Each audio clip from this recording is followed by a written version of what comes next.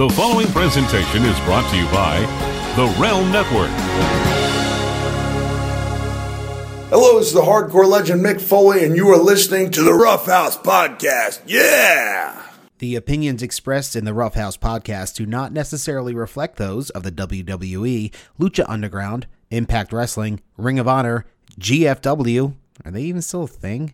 MCW Pro Wrestling, CZW, Nad's Flappy Sack, Marvel Studios, Kellogg's, Frisky's Cat Food, Ted Turner, Jameson Irish Whiskey, Fruit of the Loom, Hershey's, Samsung, Amblin Entertainment, Groundskeeper Willie, or the cast and crew of The Walking Dead. Since the dawn of mankind, those in professional wrestling have turned to the Pro Wrestling Podcast to gain insight into how to do their jobs, how to create angles, develop new characters, and create fiery feuds with which to capture an audience's attention. What better group of individuals than basement dwellers on internet-purchased microphones to guide the hand of a multi-million-dollar industry? We're proud to present one such podcast courtesy of the Realm Network here at the Rough House, where black people and white people watch wrestling. And Hispanic people too. And all people. See, I was in a good mood. I was in a good mood till you brought it up. Well, look, you promised the people. You promised the people a Christoff rant, and therefore we have to give them one. Hi, everybody. Hi, guys. Rough House Podcast. I'm Marty. I'm Christoff. Hi, welcome. Thank you for listening. We appreciate you. Yeah. Thanks for spending some of your podcast time with us. A show where, at least until they start sponsoring us, we will not interrupt our conversation to talk about Omaha steaks. No, I mean, I like meat. Yeah. Had a huge plate of barbecue on Tuesday when I was in Bama, as one is wont to do in the South. Really good. I got deviled eggs too. Oh, hell yeah. Hell yeah. They were fucking killer. Hey, I just lost my camera. Yeah, cool. That's weird. Okay. That's fun. That's good. Right. That's a good start. It's going to be an interesting week for the video viewer. We'll see if that... Oh, there you go. It just went off on its own. And all right. Here we go. Fantastic. Apparently didn't like me talking about deviled eggs. Yeah. Really question. You were in Alabama. Chris was in Alabama this week. I was. For his day job. For his shoot gig, as the workers would say. Keep sending these gimmicks in the mail called bills. So you got to do something. Gizimics. Yeah. So I have to ask, Alabama's known for the white barbecue sauce. Did you go for any of that? No, there was no white barbecue sauce. Oh, okay. There was a lot of white people. Well, yeah, I mean, you were where you were. Yeah, it was super hot. But no white barbecue sauce. It was regular barbecue sauce. I went to this place. It may have been I don't know the deal with the place. It was not very crowded, but it was also 2:00, so post lunch, pre dinner sort of thing. Yeah. Basically, that sweet spot to go well. Yeah. Anywhere. Exactly. So I got deviled eggs, Southern style deviled eggs for an app, which is 3 halves. They were really good, and then they have little cornbread muffins, like little tiny guys that were super moist and slathered in a sweet butter. It was like not a regular butter. It was almost like the whipped butter you put on pancakes. It was that good.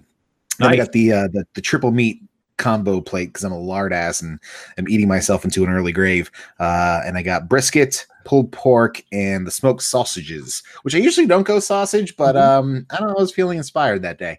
And the 2 sides were beans and mac. So yeah, that's a heart attack on a plate right there. Hell yeah, dude. Wasn't super impressed with the sausage. I don't know what it was, but something about it just didn't seem right. I don't know if it was a seasoning or over smoked. I don't know. But the brisket was on point, and the pulled pork was solid as well. Beans were good. Mac had a really nice cheesy topping crust on top that was hella good. And I got a peach iced tea. Ooh. Now, this isn't just iced tea with like some peach syrup. It was like ground up peaches in that bitch. And it was amazing. I had like 3 of them. I literally almost went into a coma after eeting it. It was too much. Dude, that is a hell of a day. Catch the itis, take a nice nap. Yeah, well, awesome. I didn't. I just went to the airport and sat and played Harry Potter Wizards Unite on my phone, which airports are a great place to do that. Oh, I'm sure. things popping up all around. The funniest thing about the day is that it was so fucking hot down there. I sweat through my shirt. I sweat through my shirt 3 times. Jesus. It was a day trip, so I didn't bring a change of clothes or anything. So I just brought, I wore my suit down, and I wasn't wearing the jacket except for when I was in the hearing. So I just had this shirt that was just drenched in my flop sweat, which is gross. So after I ate all that ridiculous food, I went to the old Google machine and said, "Where's the nearest Walmart?" and went and bought a T-shirt and a little deodorant to save whomever got stuck sitting next to me on the plane ride home. Plus myself. I mean, you can smell yourself. No, I'm with you. I will do that public service. I will drop. I'll drop $10 on deodorant and a shirt to not be the stinky guy on the flight. So that's why you're a good man, Chris. People like to say the wrestling fans, they are the unwashed masses, but Christoff, one of the washed masses. That day I was unwashed for about 24 hours. Well, there you go. So in the world of professional wrestling this week, it started depending on G1. Yes. No, we're gonna get there. I'm gonna end the show on a high note, Chris. That's all I want to talk about. Because we've got like 4 or 5 days of G1 to discuss. Yeah. So we'll do that on the second half of the show, especially for the people who are like, I don't want to watch those Japanese wrestlers. Yeah, you can just get the second half of the show. First half of the show, WWE this week. Okay, so you and I definitely landed on different places with Extreme Rules. Well, not entirely. My issue was the finish. My issue solely was Brock Lesnar. Okay, that's fair. The show overall, like you, I enjoyed a lot of the matches on there. I thought it was a pleasantly fun show. I mean, I think that there was potential for more from each of the matches, but I think for and it's getting harder and harder to separate expectations for different wrestling companies. Yeah. Because for the longest time, I was just watching WWE. I was a WWE guy and I was into it and everything. And then, then NXT came along and they kind of got their own little sort of style within the WWE mold, which I then fell in love with. And then, as New Japan has expanded and you have, since you joined the show, you're responsible for getting me full on mark mode for New Japan Pro Wrestling. So it's, it's getting harder to mentally separate what to expect and what is capable of being enjoyed for me personally in terms of wrestling styles. If I can present a hackneyed analogy for what's happening here, Chris, you are a man who's very, very passionate about music, as am I. But like when you started listening to music, you heard what was on the radio, and I'm sure you had favorites and things you enjoyed from the radio. But let's be honest, that is the marketable poppy version of things. That is the mainstream version of things. Dude, I had You Can't Touch This on Single. Yeah, and you know what? You can't fuck with that song. You can't fuck with it. But at that same time, as your tastes changed and grew, you found your niche. You started getting deeper and deeper into things, and you found the stuff that spoke to you as a listener. Right. You could still respect a good pop song. Like, you could still spot a jam from a mile away. Oh, yeah. But fact is, you also love your crazy metal. And that may not be for everyone, but you're passionate about it. You love it.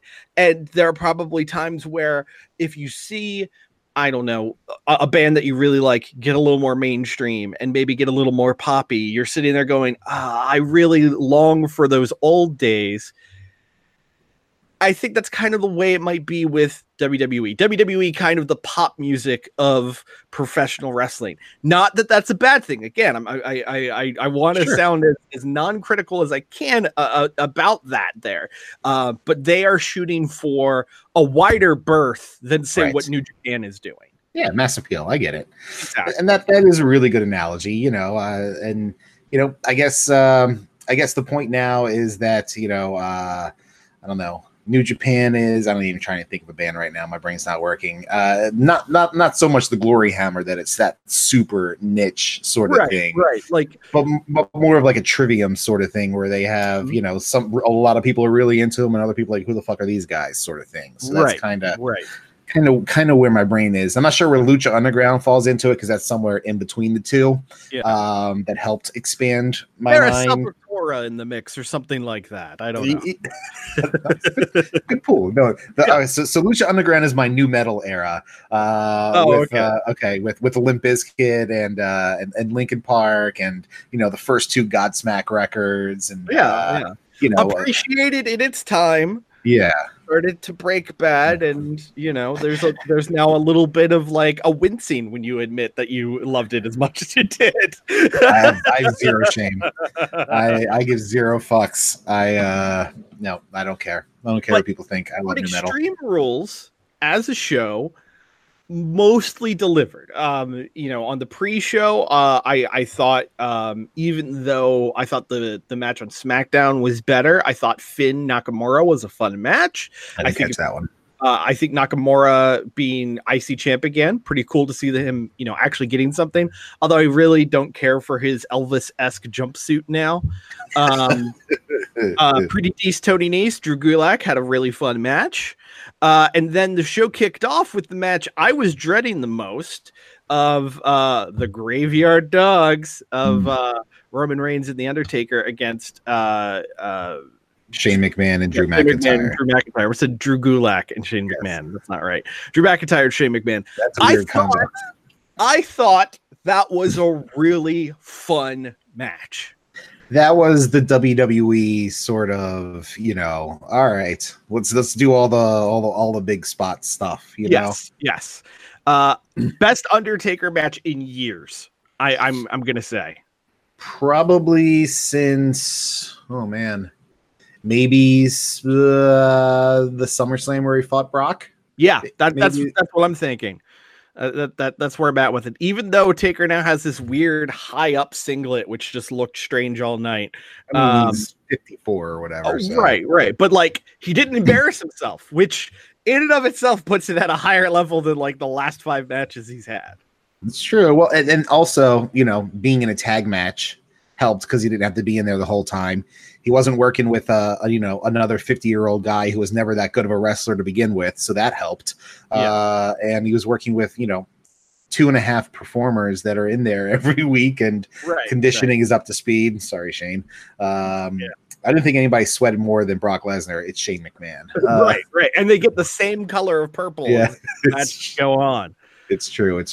But yeah, it was a fine, sort of house style WWE match that, the baby faces looked good and getting over. Remember? And the heels were shitheads and did their shithead things. And yeah, it was, I will say it's still impressive to me that Shane McMahon, one, does the elbow drop from the top rope to the table, and two, fucking not sticks the landing, but hits where he's supposed to hit. Right, exactly. No, he consistently does it. That being said, I mean, he's pushing 50 now. He's gonna get hurt real bad, soon. Like, he's gonna need a new hip in about 6 months here. Yeah, it's starting to get very dangerous looking for him, and I appreciate that he's willing to do that. And as I've said on prior shows, like late 90s, early 2000s, there were a few things I enjoyed more than a Shane McMahon spectacle. Hard to call it a match because it was more just, all right, let's build up to him falling off of something crazy. Yep. So it's kind of cool to see him still do it, but in the same regard, I'm like, bro, tamper it down. You don't need to do all this. That being said, I feel like maybe they blew out the crowd a little bit because the next 2 matches, while very good, kind of had to fight hard to get the crowd into it. Revival and the Usos, I thought they had a really good match. Crowd was kind of meh. And then Aleister Black and Cesaro had a fucking great match. Yeah, it did. It was the tag match was fun, but as I feel for all of these matches that I enjoyed on Extreme Rules, there could have been a lot more. And again, I think that's because my mind is set on 15 to 20 minute bangers on takeovers, and also, with these G1 matches, and, Cesaro and Black got 9-10 minutes or something. Yeah. It was a great 9-10 minutes, but like when there's two people in there that had clearly really great chemistry and are very evenly matched, and you want to see a lot more of, and I get they're probably leading to something more at SummerSlam, where hopefully we'll get that. But I if there's something I like, I want more of it, and if there's something I don't like, get the fuck out of my screen. Right. Bailey against Alexa and Nikki Cross was just kind of a, it was there. I have nothing against it by any means, but it wasn't anything that I got too excited for. Braun Strowman and Bobby Lashley, I kind of enjoyed, but it made me recognize how much I hate the 10 counts in last man standing matches. It really just kind of kills the momentum that any of these types of matches have. But the SmackDown tag title match, that was a fucking banger. It was really fun. That. Daniel Bryan, Rowan, The New Day, and Heavy Machinery had a great fucking match. I mean, considering how good a match Daniel Bryan and Rowan had with Heavy Machinery last month, I had a feeling this would be good, because Big E and Xavier are definitely on a different level from Heavy Machinery, but I didn't know it was going to be that good and that fun. That said, the follow-up on Tuesday was a little weird. I guess Daniel Bryan's doing the Jericho no talking gimmick now. I don't know. I don't watch SmackDown. I was at an airport in fucking Charlotte. Yeah, no, it's all good. It's all good. But the match itself was really fun. Everybody went all in on there. I mean, Tuck and Otis really came out looking really fucking solid in that match, doing some crazy shit, and Big E just proving once again that he is an undeniable talent and really needs a singles push. Get that world title strap on him at some point, because dude, that guy is nothing but fucking upside. And Brian was always great. I couldn't make out the shirt Rowan was wearing, so that's a bummer, but I'm sure the spreadsheet will tell me once I find that link again. Yeah, absolutely. Let's see what came up after that. Oh, Ricochet AJ, great match. Surprised AJ got the belt though.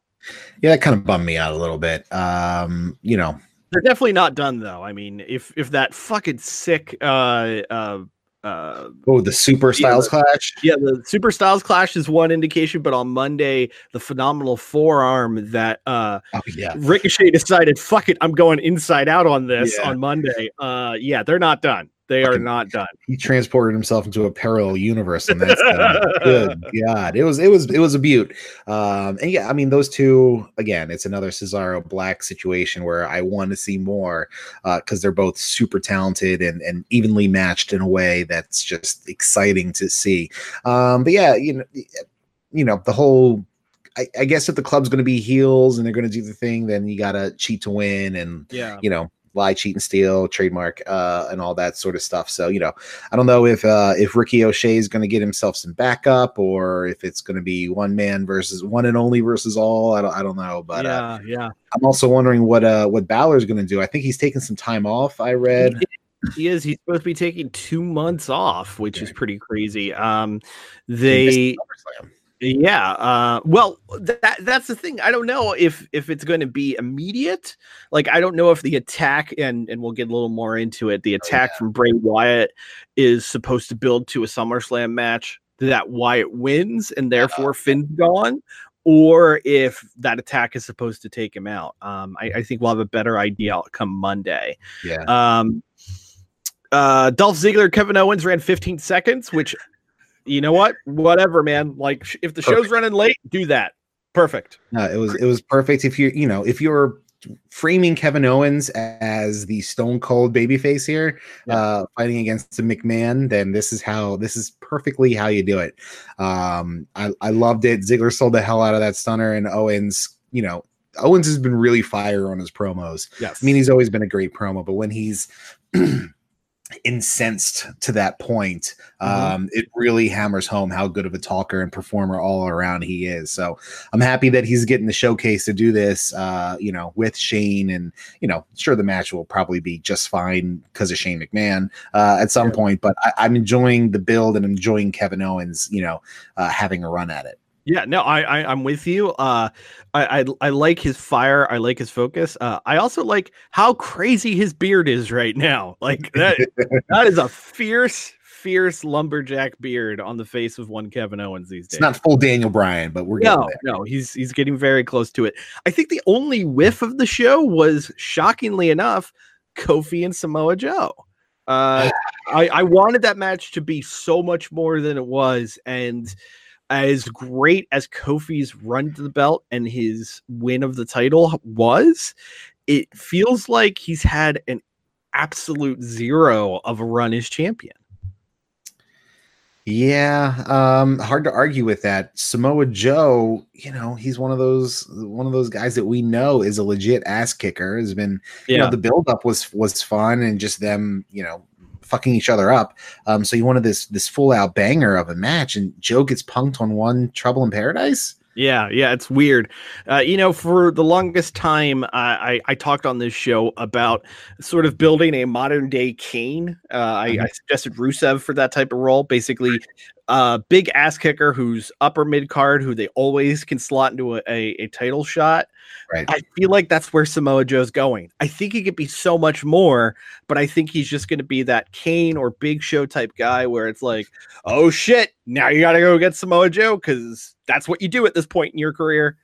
Even Kane was WWE champ at one point, wasn't he? That's true. He was twice. Yeah, he was champion. So he's also not. It all goes back to him not being a homegrown talent, sort of thing. Maybe. Yeah. I don't know. I mean, at some point, I think they will, just because they have to put the title on Samoa Joe.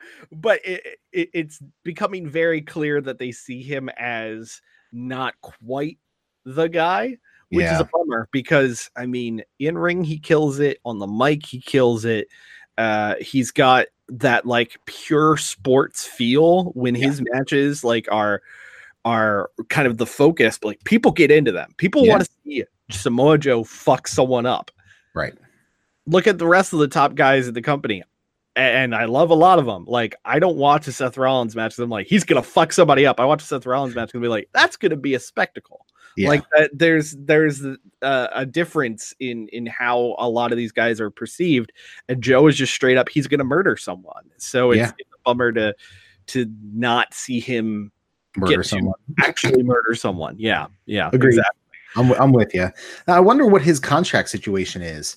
I don't know. I haven't heard anything about him in any of these rumors and scuttlebutt and talks. He's a guy like AJ, though, where he's getting up there in age, and I almost wonder if he's like, look, man, I struggled in Impact for like 11 years or whatever it was. I'm sticking here. I'm cashing out.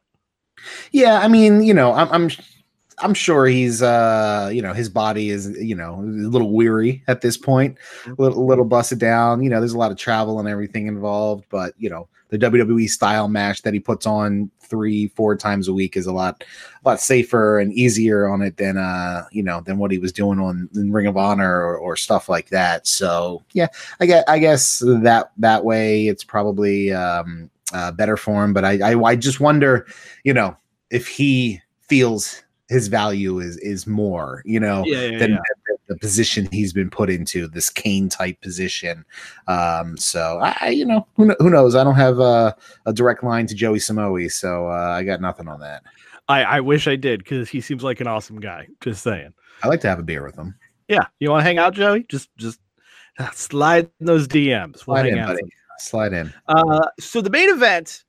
Seth Rollins, Becky Lynch against Baron Corbin and Lacey Evans in a winner-take-all mixed tag Extreme Rules match. That's it.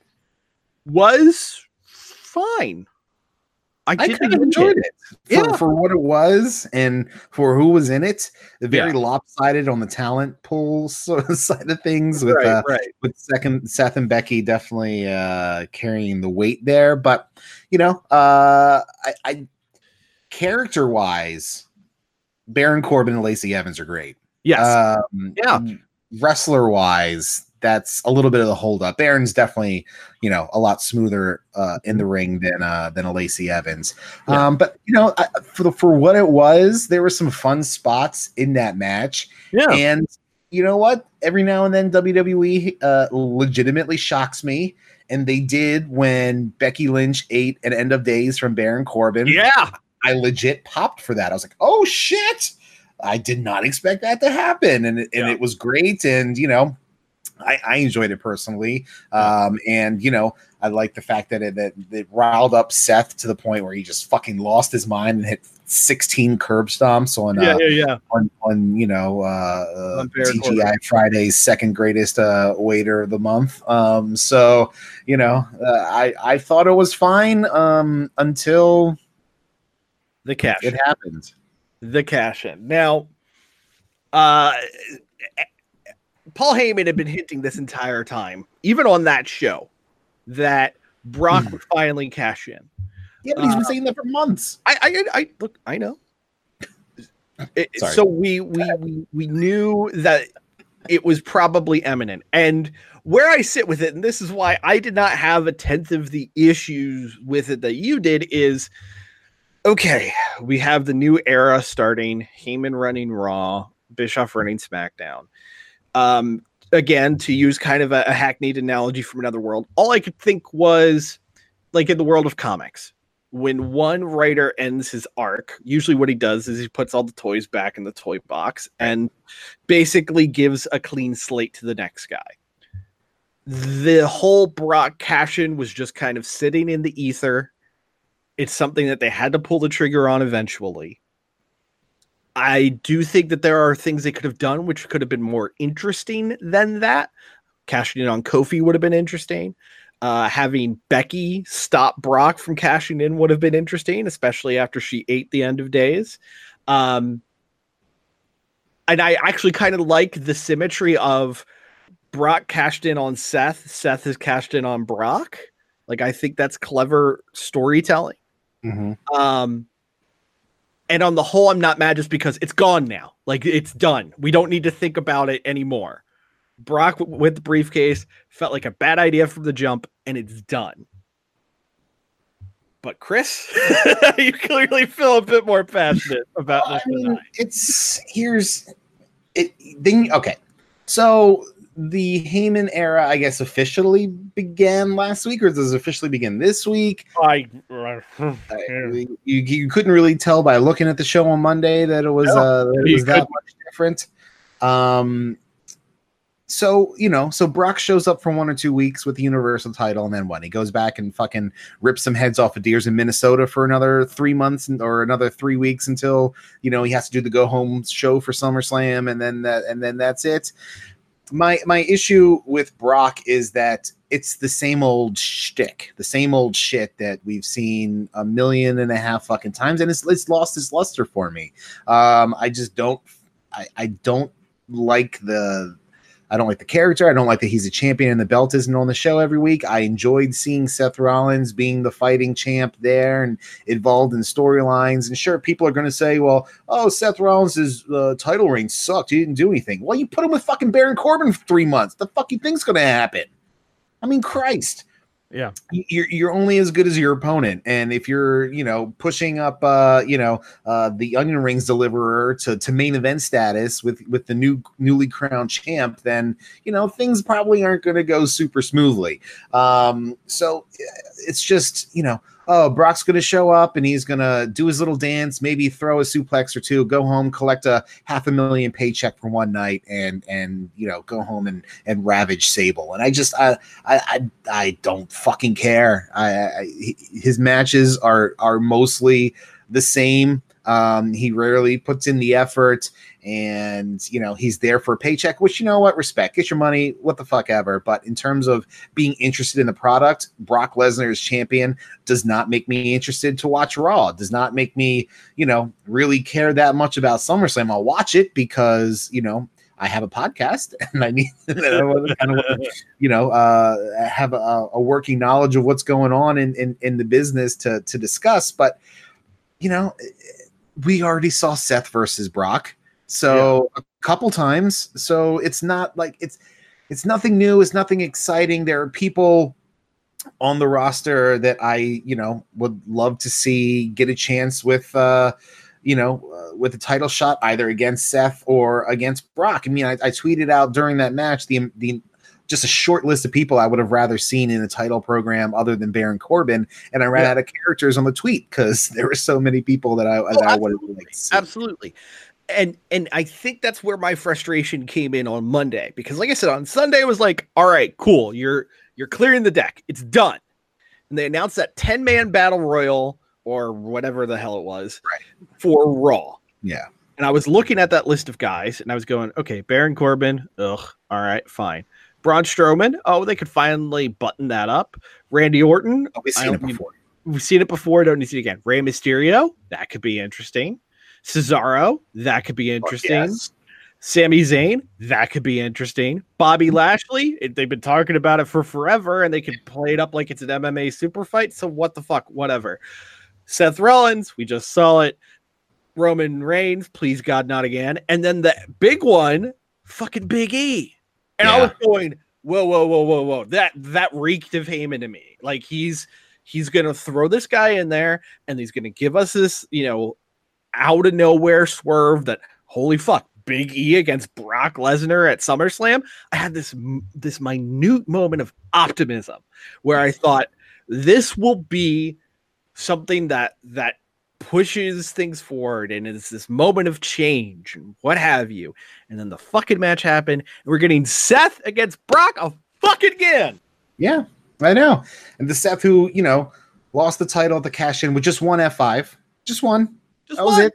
He kicked out of like 4 of them at WrestleMania. Yeah. But just one put him away here.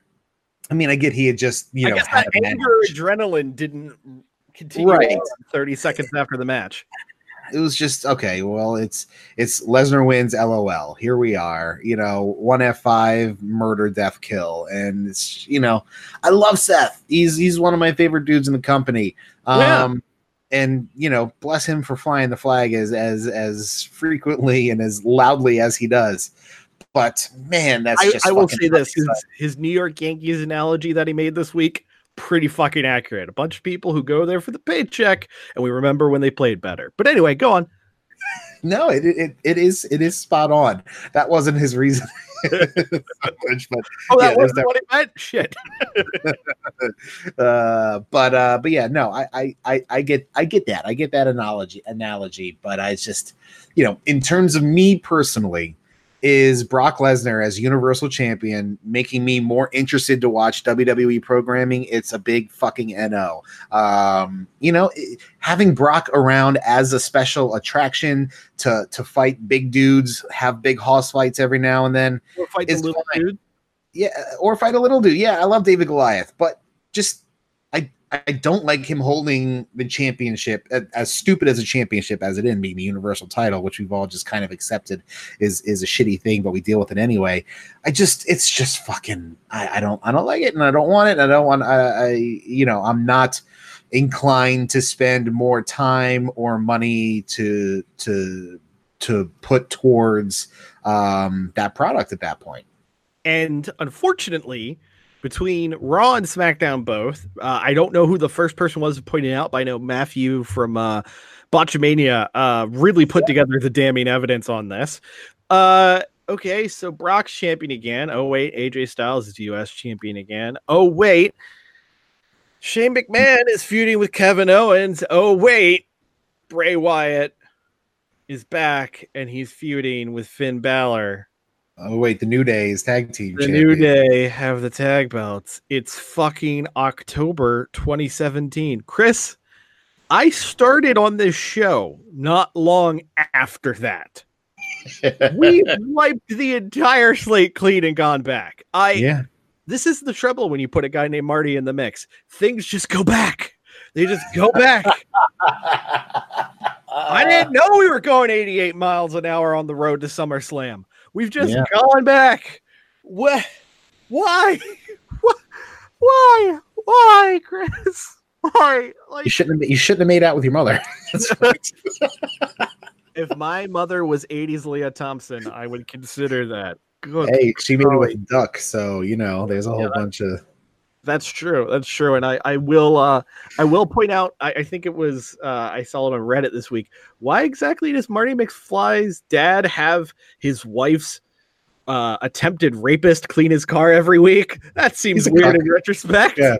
Hey, honey, I know this guy sexually assaulted you. He's gonna clean our car. It's a form of emasculation. That's what it is. How it works. I think Papa McFly's upstairs looking out the window, just cranking it, blasting all over the window, and then he has Biff come up and then clean the window of his own seed that he jacked all over the window, watching him clean his wife's car. I think that's how it works. It was a deleted scene. Zemeckis couldn't get it cleared with the studio. He even called Spielberg to help, but it didn't really help. But yeah, that was a deleted scene. I saw that on a Chinese DVD bootleg of Back to the Future that I saw. Yeah, no, it was part of the same cut with the kid from Mask. I understand. the Eric's version of Back to the Future.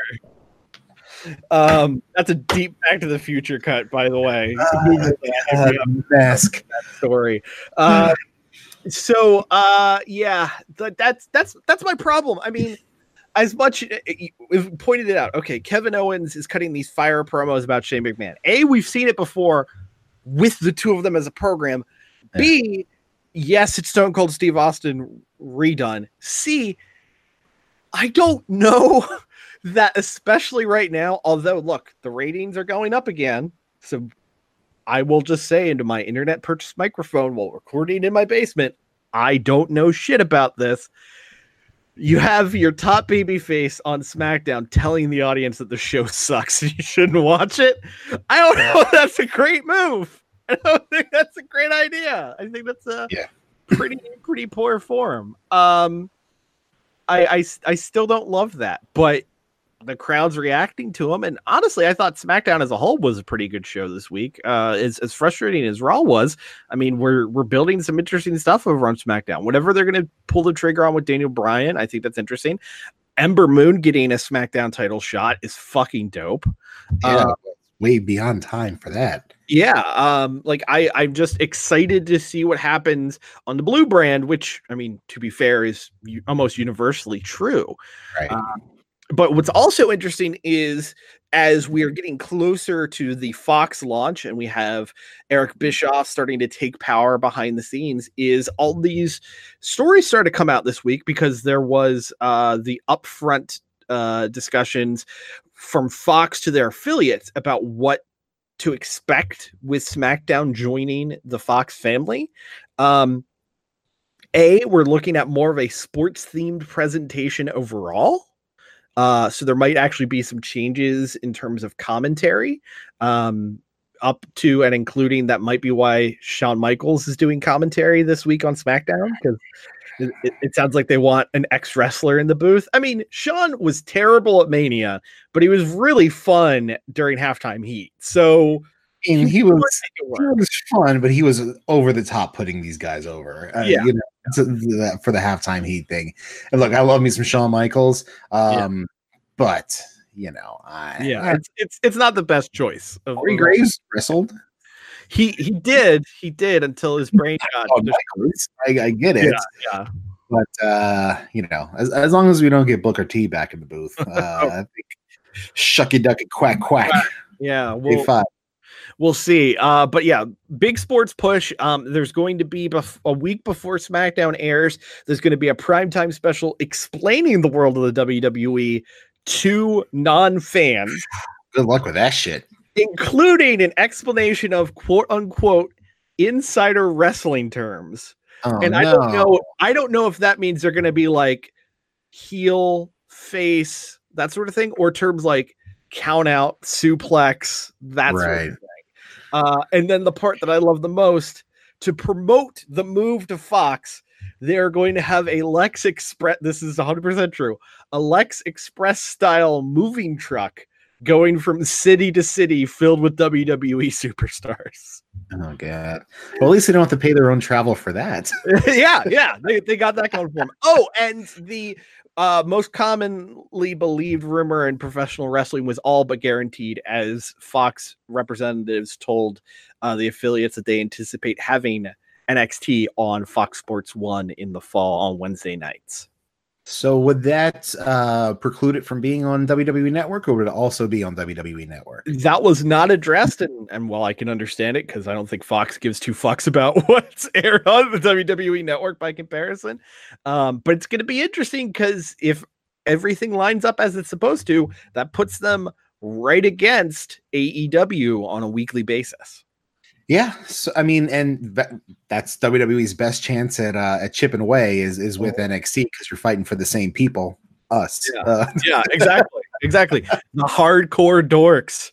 That's really what they're going for there. Clearly, and NXT, they're kind of working on rebuilding and building some new stars down there. So it's going to be, interesting to see, with a more national exposure on cable, if it all comes to fruition, how the presentation is going to change. Is it going to stay being taped a month in advance?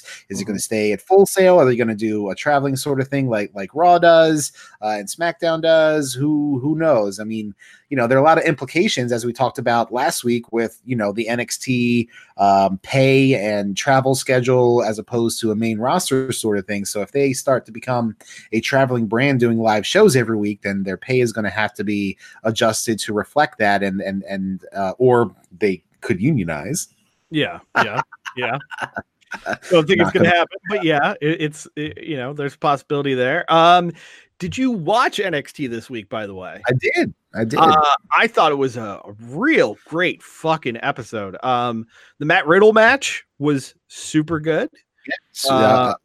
Most Riddle matches are. He's great, but then I loved Killian Dane. Definitely dropped a few LBs. It looked like. He looks like a full-on monster right now, attacking Riddle after his match. So I'm here for that. Yeah, and then the breakout tournament match with Bronson Reed and Dexter Lumis. I enjoyed that a lot. I didn't expect to enjoy Dexter Lumis, because on paper, I'm like, all right, he's just really leaning into the Dexter bit that he was doing in Impact. Comes out as Dexter to not quite the Stranger Things theme. Yes, thank you. But the entrance, I think, was fucking great. Just the crazy wide eyes, the slow walk, it was Stalker, Waylon Mercy, Dexter sort of, and I love the way he caressed the rope, and it was just it was really well done, and I'm here for it. I'm excited to see what they do with that character, and he looked really good in the ring as well. He looked good in defeat, which is clearly the point of this tournament. And Jonah Rock, aka Bronson Reed, dude's a big boy. He gets around that top the top rope splash with all that meat coming down, busting on your gut. That's a brutal finisher right there. And then the main event of this week. What ended up being the main event, besides the Gargano Cole angle, was a match where, when people point out and say, "Why the fuck did anyone care about Apollo Crews?" That match with Kushida is one you can point to and go, "That's why people liked Apollo Crews," because that match fucking ruled. I loved that a lot. I don't know why we got a random appearance of Apollo Crews on NXT, but hey, when that's the result, I'm cool with it.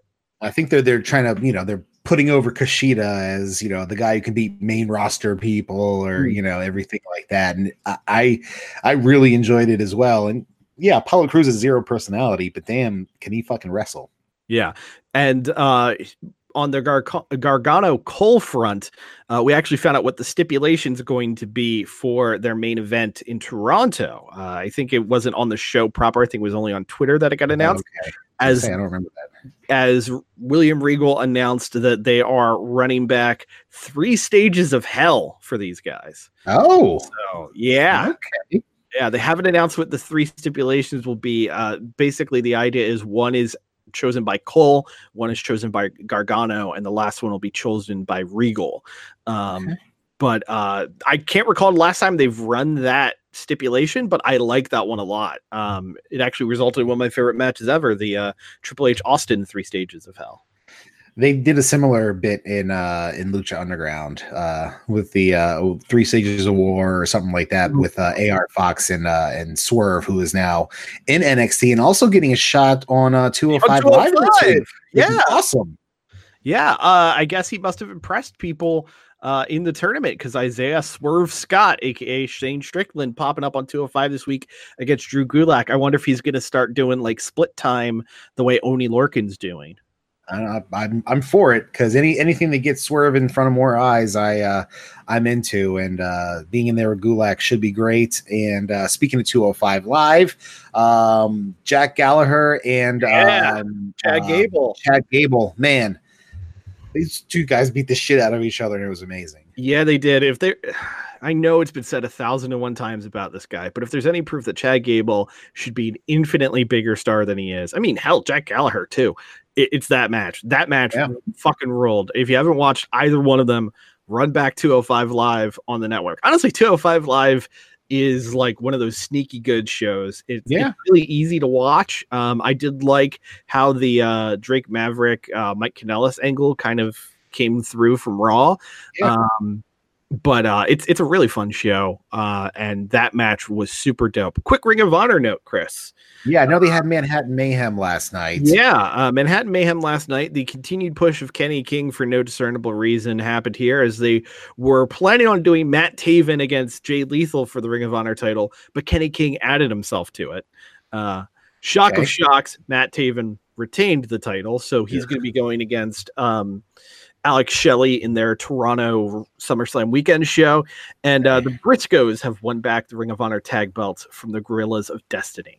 I saw the finishing spot from that match, and it was fucking awesome. Yeah. Also, speaking of the Briscoes, they have signed an extension with Ring of Honor. So, I mean, not a total shock, not a surprise. But if you had any hopes of them popping up in AEW, right, with their supposed focus on tag team wrestling, they definitely were one team that are specialists at tag team wrestling. But I don't know if it's a comfort thing for the Briscoes. I mean, they're hands down, maybe with Jay Lethal, the longest tenured Ring of Honor talent. Well, they flat out are. They have been there since the first show. There you go.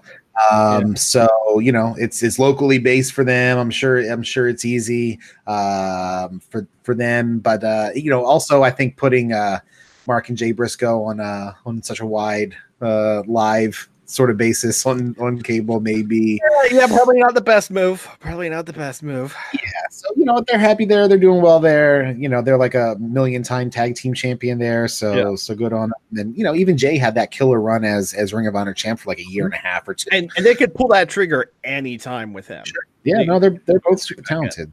So what else? I was trying to follow all the shenanigans with the venue and ticket sales last night. Yes. So apparently they had taken the top balcony off the market until yesterday when they released a whole bunch of tickets for it, but then they were giving upgrades to lower level. They drew 500 people. That was it? They drew 500 people at a 2,500 seater. In New York City. The venue that they just sold out a few months ago with 16,000 people or whatever it was, they drew 500. And I saw a bunch of armchair quarterbacks on Twitter, and the main thing I saw that I agreed with is Ring of Honor has no specific appeal right now. You look at like the other indies that have their thing. Mm-hmm. PWG is where all the buzz is. You see guys debut, you see guys have great matches.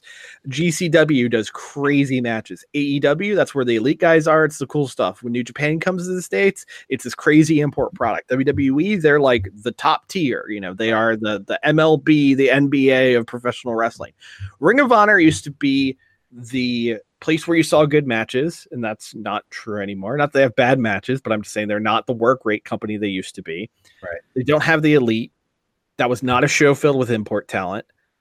I don't know what their draw is anymore. Like literally their slogan is they're the best wrestling on the planet, and that's objectively not true anymore. It's true. Yeah, you're right. Like, they need a hook. They need a new hook. They need I don't know if it's a rebranding, not like change their name, but like, refocus what they're doing. And they've got fucking Bandito and Roosh under these massive deals, and they're doing fuck all with them. I know. Yeah, it's just sad. Yeah, and they like I said with the review from the show that they did in Baltimore a couple weeks ago, that they do have a fair amount of good talent there, but it's turned into like a watered down Impact. Yeah, essentially. Yeah, even Impact has more buzz surrounding them right now. A little bit, yeah. Because they're like, I mean, they've had a really fervent fan base for a very long time, which I don't really understand. But also, they're trying to do different things. Yeah, that they're trying to make intergender wrestling mainstream, which I think is a fool's errand. But they're trying. Yeah, I don't know what Ring of Honor's doing, and it bums me out because that was my shit from 2002 on. I loved that company, and I just look at what they're doing now, and I'm baffled. And I don't know what they can do to fix it. Before we get into G1, and I know we're running long already. Before we get into G1, did you watch all of Fight for the Fallen? I stopped at Omega and Shima. I haven't seen that to the end. Okay. I watched the show. I thought it was an alright show. I saw an analogy online that I really liked, which may make it sound like damning with faint praise. And Chris, this may not make sense to you, but in the glory days of Ring of Honor, because they were a heavy DVD product, every few months they would do a buy 3, get 1 free sale. This was definitely the one free. In terms of shows, like, it wasn't bad by any means. It just was the least essential of the shows. I loved Shima and Omega. I really enjoyed the 3-way tag match. I thought I wanted more out of the Rhodes Brothers, the Brotherhood and Young Bucks. But it wasn't a bad show by any means. Really, the things that stood out to me were, like we talked about last week, like the cool set. Like I thought it was a real cool setup, but on the whole, it was fine. It was not a world beater of a show. I was a little, and this is, don't take a drink while you're listening to this. I was disappointed in the Lucha Brothers match. Oh, whoa! It was very mistimed. A lot of the spots, I don't know who it was on, if it was on SCU or if it was on them, but there were a lot of just really awkward transitions and people not being where they needed to be for certain moves. And it did not flow well and sit well with me. And that, for me, as a huge mark of the Lucha Bros, really, really kind of bummed me out. Yeah. Understandable. Now, all that being said, let's get to the part you've been waiting for since the start of the show. Yeah. G1 talk. Chris, we have 5 days of G1 to talk about. Holy shitballs! Do you just want to talk my highlights? I've got no, we can't. If you're interested in my thoughts of each match of each night, I've updated a Patreon post with star ratings for each match. Now we've done 7 nights total, and we've talked about the first 2, like you said. So there have been a couple amazing matches of this past run of shows this week. Yeah.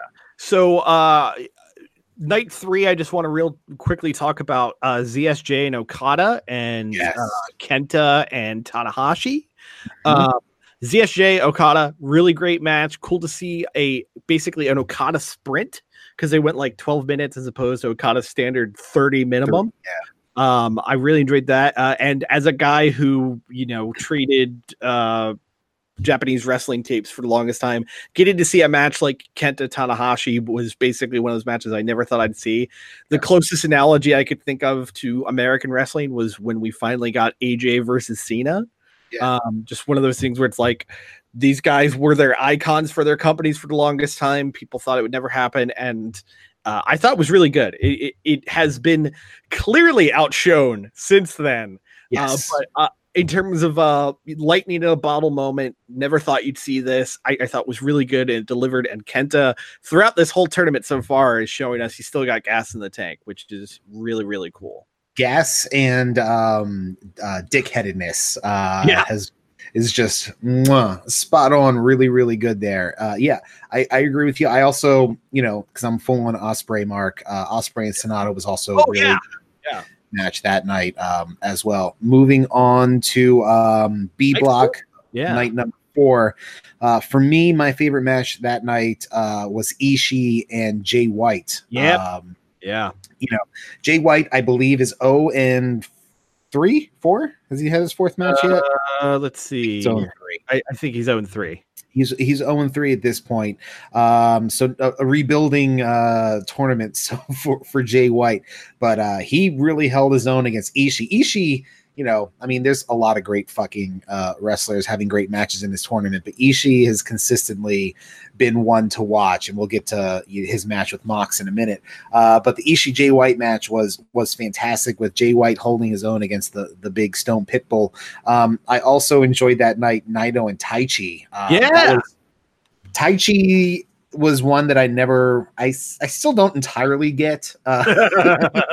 He's a weird dude, but he really showed that he can fucking go and hang with a match with Naito, which was fantastic. Yeah, I enjoyed that match as well. Really, the match that I was looking forward to that kind of whiffed it for me was Moxley and Cobb. There was something missing there. I don't know what it is. It's like they didn't. They both have another gear, but neither of them really got to it. Yeah. It kind of made me think of like CM Punk and Jericho, 2 guys who every time they had a match, there was like an expectation to be really good and it wasn't, or AJ Styles and Kevin Owens, where you're like, I love these guys. And then they go against each other and like, this isn't good. It wasn't bad. In neither were those matches. It's just like, this isn't what your mind's eye was hoping for. In your mind's eye? Yes. Vegan soy in that one? Yes, exactly. It's milk and eggs, bitch. Agreed. Juice and Goto that night was actually pretty good as well. Yeah. I didn't get what I wanted out of Shingo and Yano, which was a straight up murdering of Toru Yano by Shingo Takagi. He got there though. He murdered him at the end. Yeah, but it wasn't a full on like squash murder, which is the assassination of Toru Yano by the coward Shingo Takagi sort of thing. But that was night 4. Night 5. Night 5 is when you got to start pulling out the galaxies, man. Holy shit! So the night started with Kenta versus Lance Archer, and Lance Archer, another one of those guys who is coming out of nowhere, just like blowing people's minds in this tournament.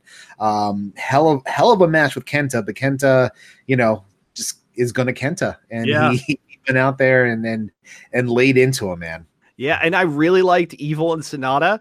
I think that kind of put a pin in the whole disruption of LIJ concerns with Evil.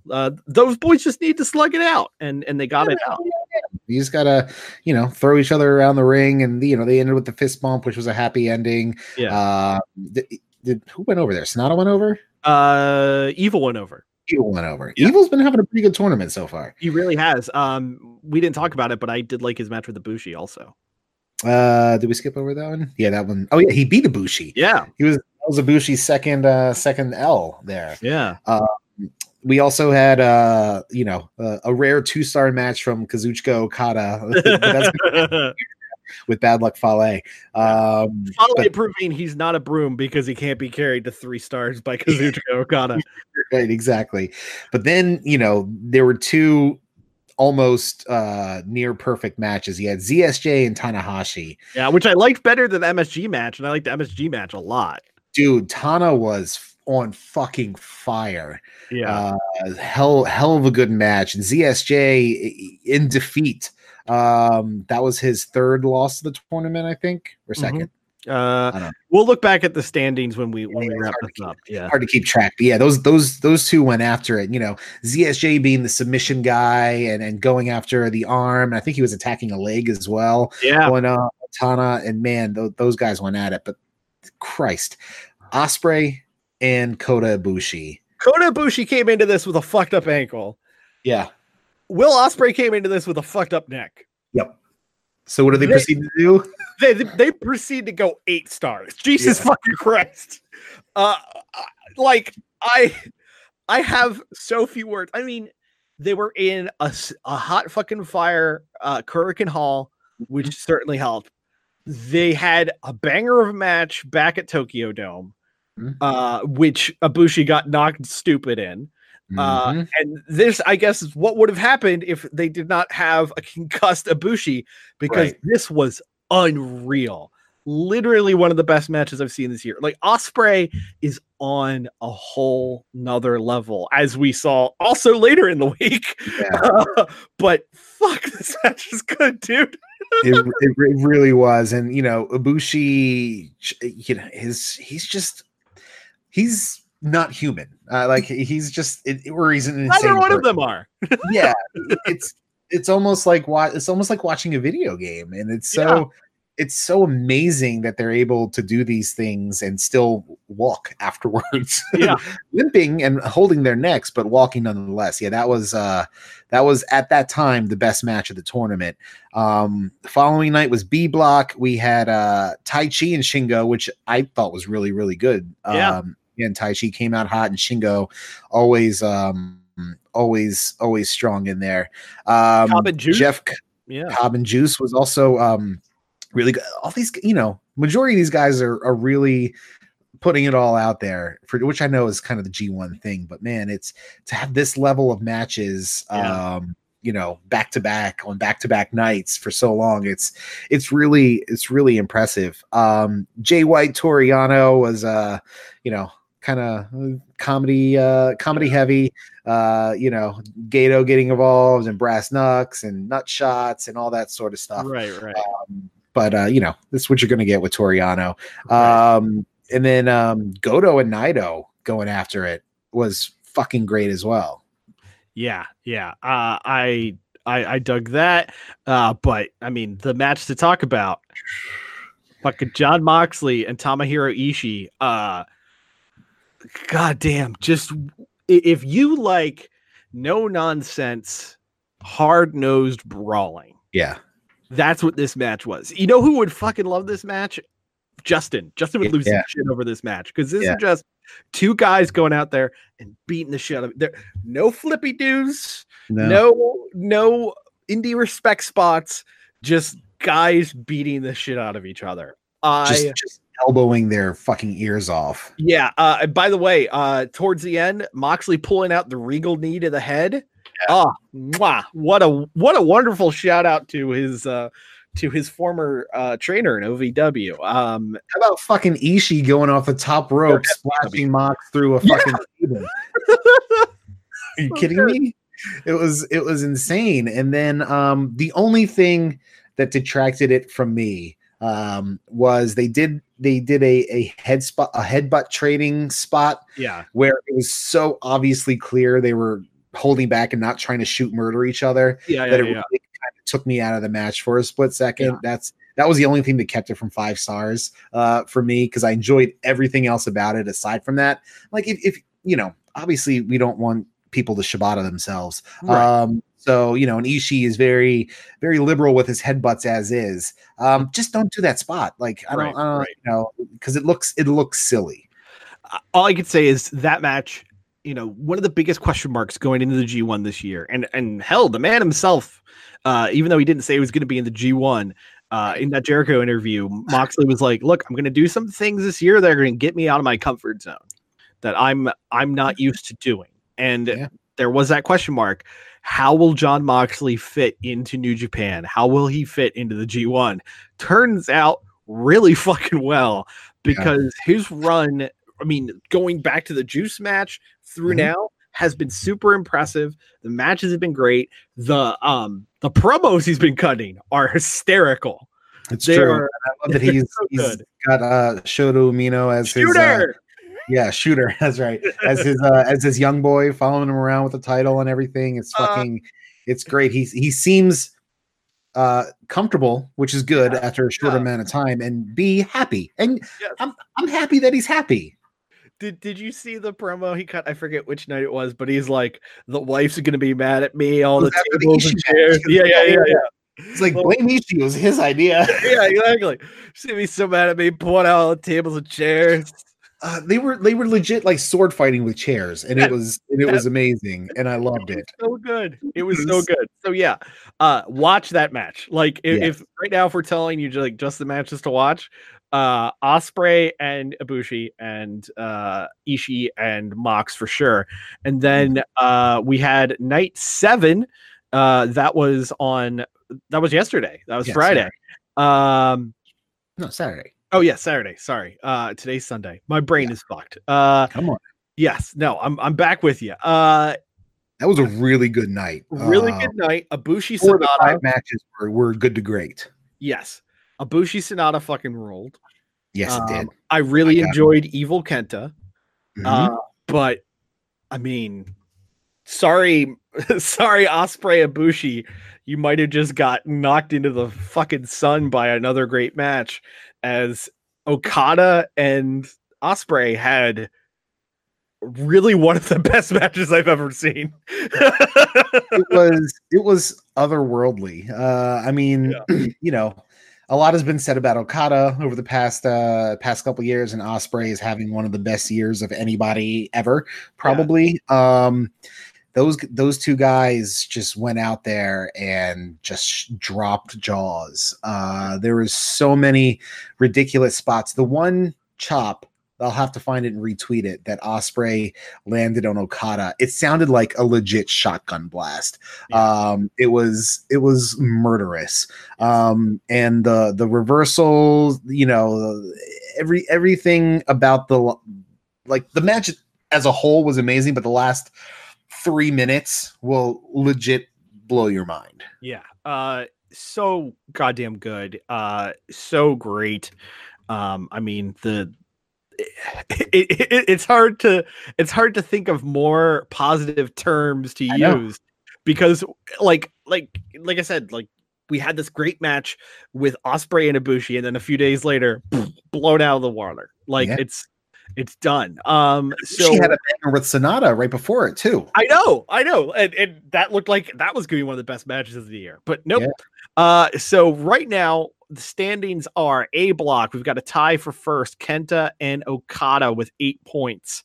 Then we've got a tie for second, 4 points, Evil, Kota Ibushi, and Hiroshi Tanahashi. Then everybody else in A blocks got 2. And then the B block, led by Moxley with 6 points, tie for second, 4 points of Tomohiro Ishii, Juice Robinson, Shigo Takagi, and weirdly enough, Toru Yano. Then everybody but Jay White has 2 points, as Jay White still has a goose egg here. Yeah, and a couple other quick little hits. I love the ZSJ Fale finish where he got the count out, and was it? How did hold on, what was Yano? Yano was Jay White. Was that the surprise one? Who else did Yano? Shingo? Yeah, that was it. Because he hit the brass knuck low blow, and then then got his roll up victory for Yano. The annual thing. And Archer versus Tanahashi from Saturday's show as well was actually really good. Tana was again on fire, and you know, he's moving like he's 10 years younger right now. Wondering how long it can last, but I'm enjoying it while it does. Kenta crushing it. Yeah, it's just been it's a lot of wrestling. But it's been good wrestling. It's been really good wrestling, and that's the thing. Like, if it's of the quality that I like, and of the style that I want to spend what very little free time I have catching up in 2 hours of shows per day. And I'm happy to do it, because these guys are just fucking out of this world, destroying each other for my entertainment, and I couldn't love it anymore. Well, the good news is, Chris, you have a few days off, as the G1 Climax picks back up on Wednesday with B block action, and it's going to be Juice Robinson against Toru Yano, Hiroki Goto versus Taichi, John Moxley versus Shingo Takagi. Hell yes. Should be dope. Jeff Cobb against Jay White also should be dope. And another chapter in the always great Naito Ishii feud. That's the main event for Wednesday. So Wednesday's show, again, should be really good. Guys, professional wrestling fucking rules right now. And you know, some things may not work for us, but goddamn New Japan is. Yeah. Fuck off, Brock Lesnar. The Roughhouse Podcast is a weekly podcast. Follow us at Roughhouse SGW on Twitter and Facebook.com/The Roughhouse Podcast. Become a donor to The Roughhouse at Patreon.com/The Roughhouse Podcast. And check out our videos at YouTube.com/channel/UCEGJ21N w capital G lowercase k capital P M lowercase L capital D N 7 lowercase c 3 lowercase r lowercase f U V Q. This is the Roughhouse podcast with Justin and Christoff. That's it. Fuck Christoff. He's terrible with his information. Okay. Hey, this is The Rock. Shut your mouth, jabronis, and listen up, because this is the Roughhouse podcast with Justin and my least favorite man on the planet, Christoff. And Marty? The preceding presentation was brought to you by the Realm Network. Are you a member of a wrestling organization's creative team? Stumped on how to bring that storyline to an earth-shattering crescendo? That's where I come in. My name is Wallace Terwilliger Fogg Hattinson, and I created the fuck it consultants to help you figure out how to keep your fans guessing and those stupid-ass bloggers and podcasters at bay. Don't know how to save Sting from the Four Horsemen?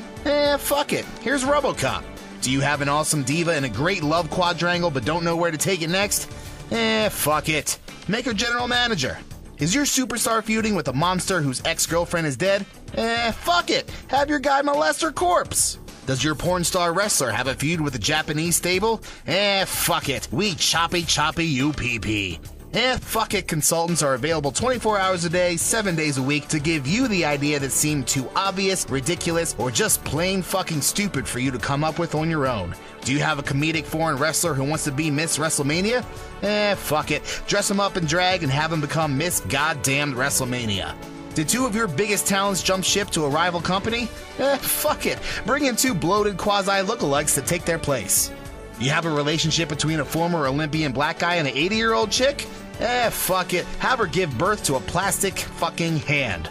A plastic fucking hand.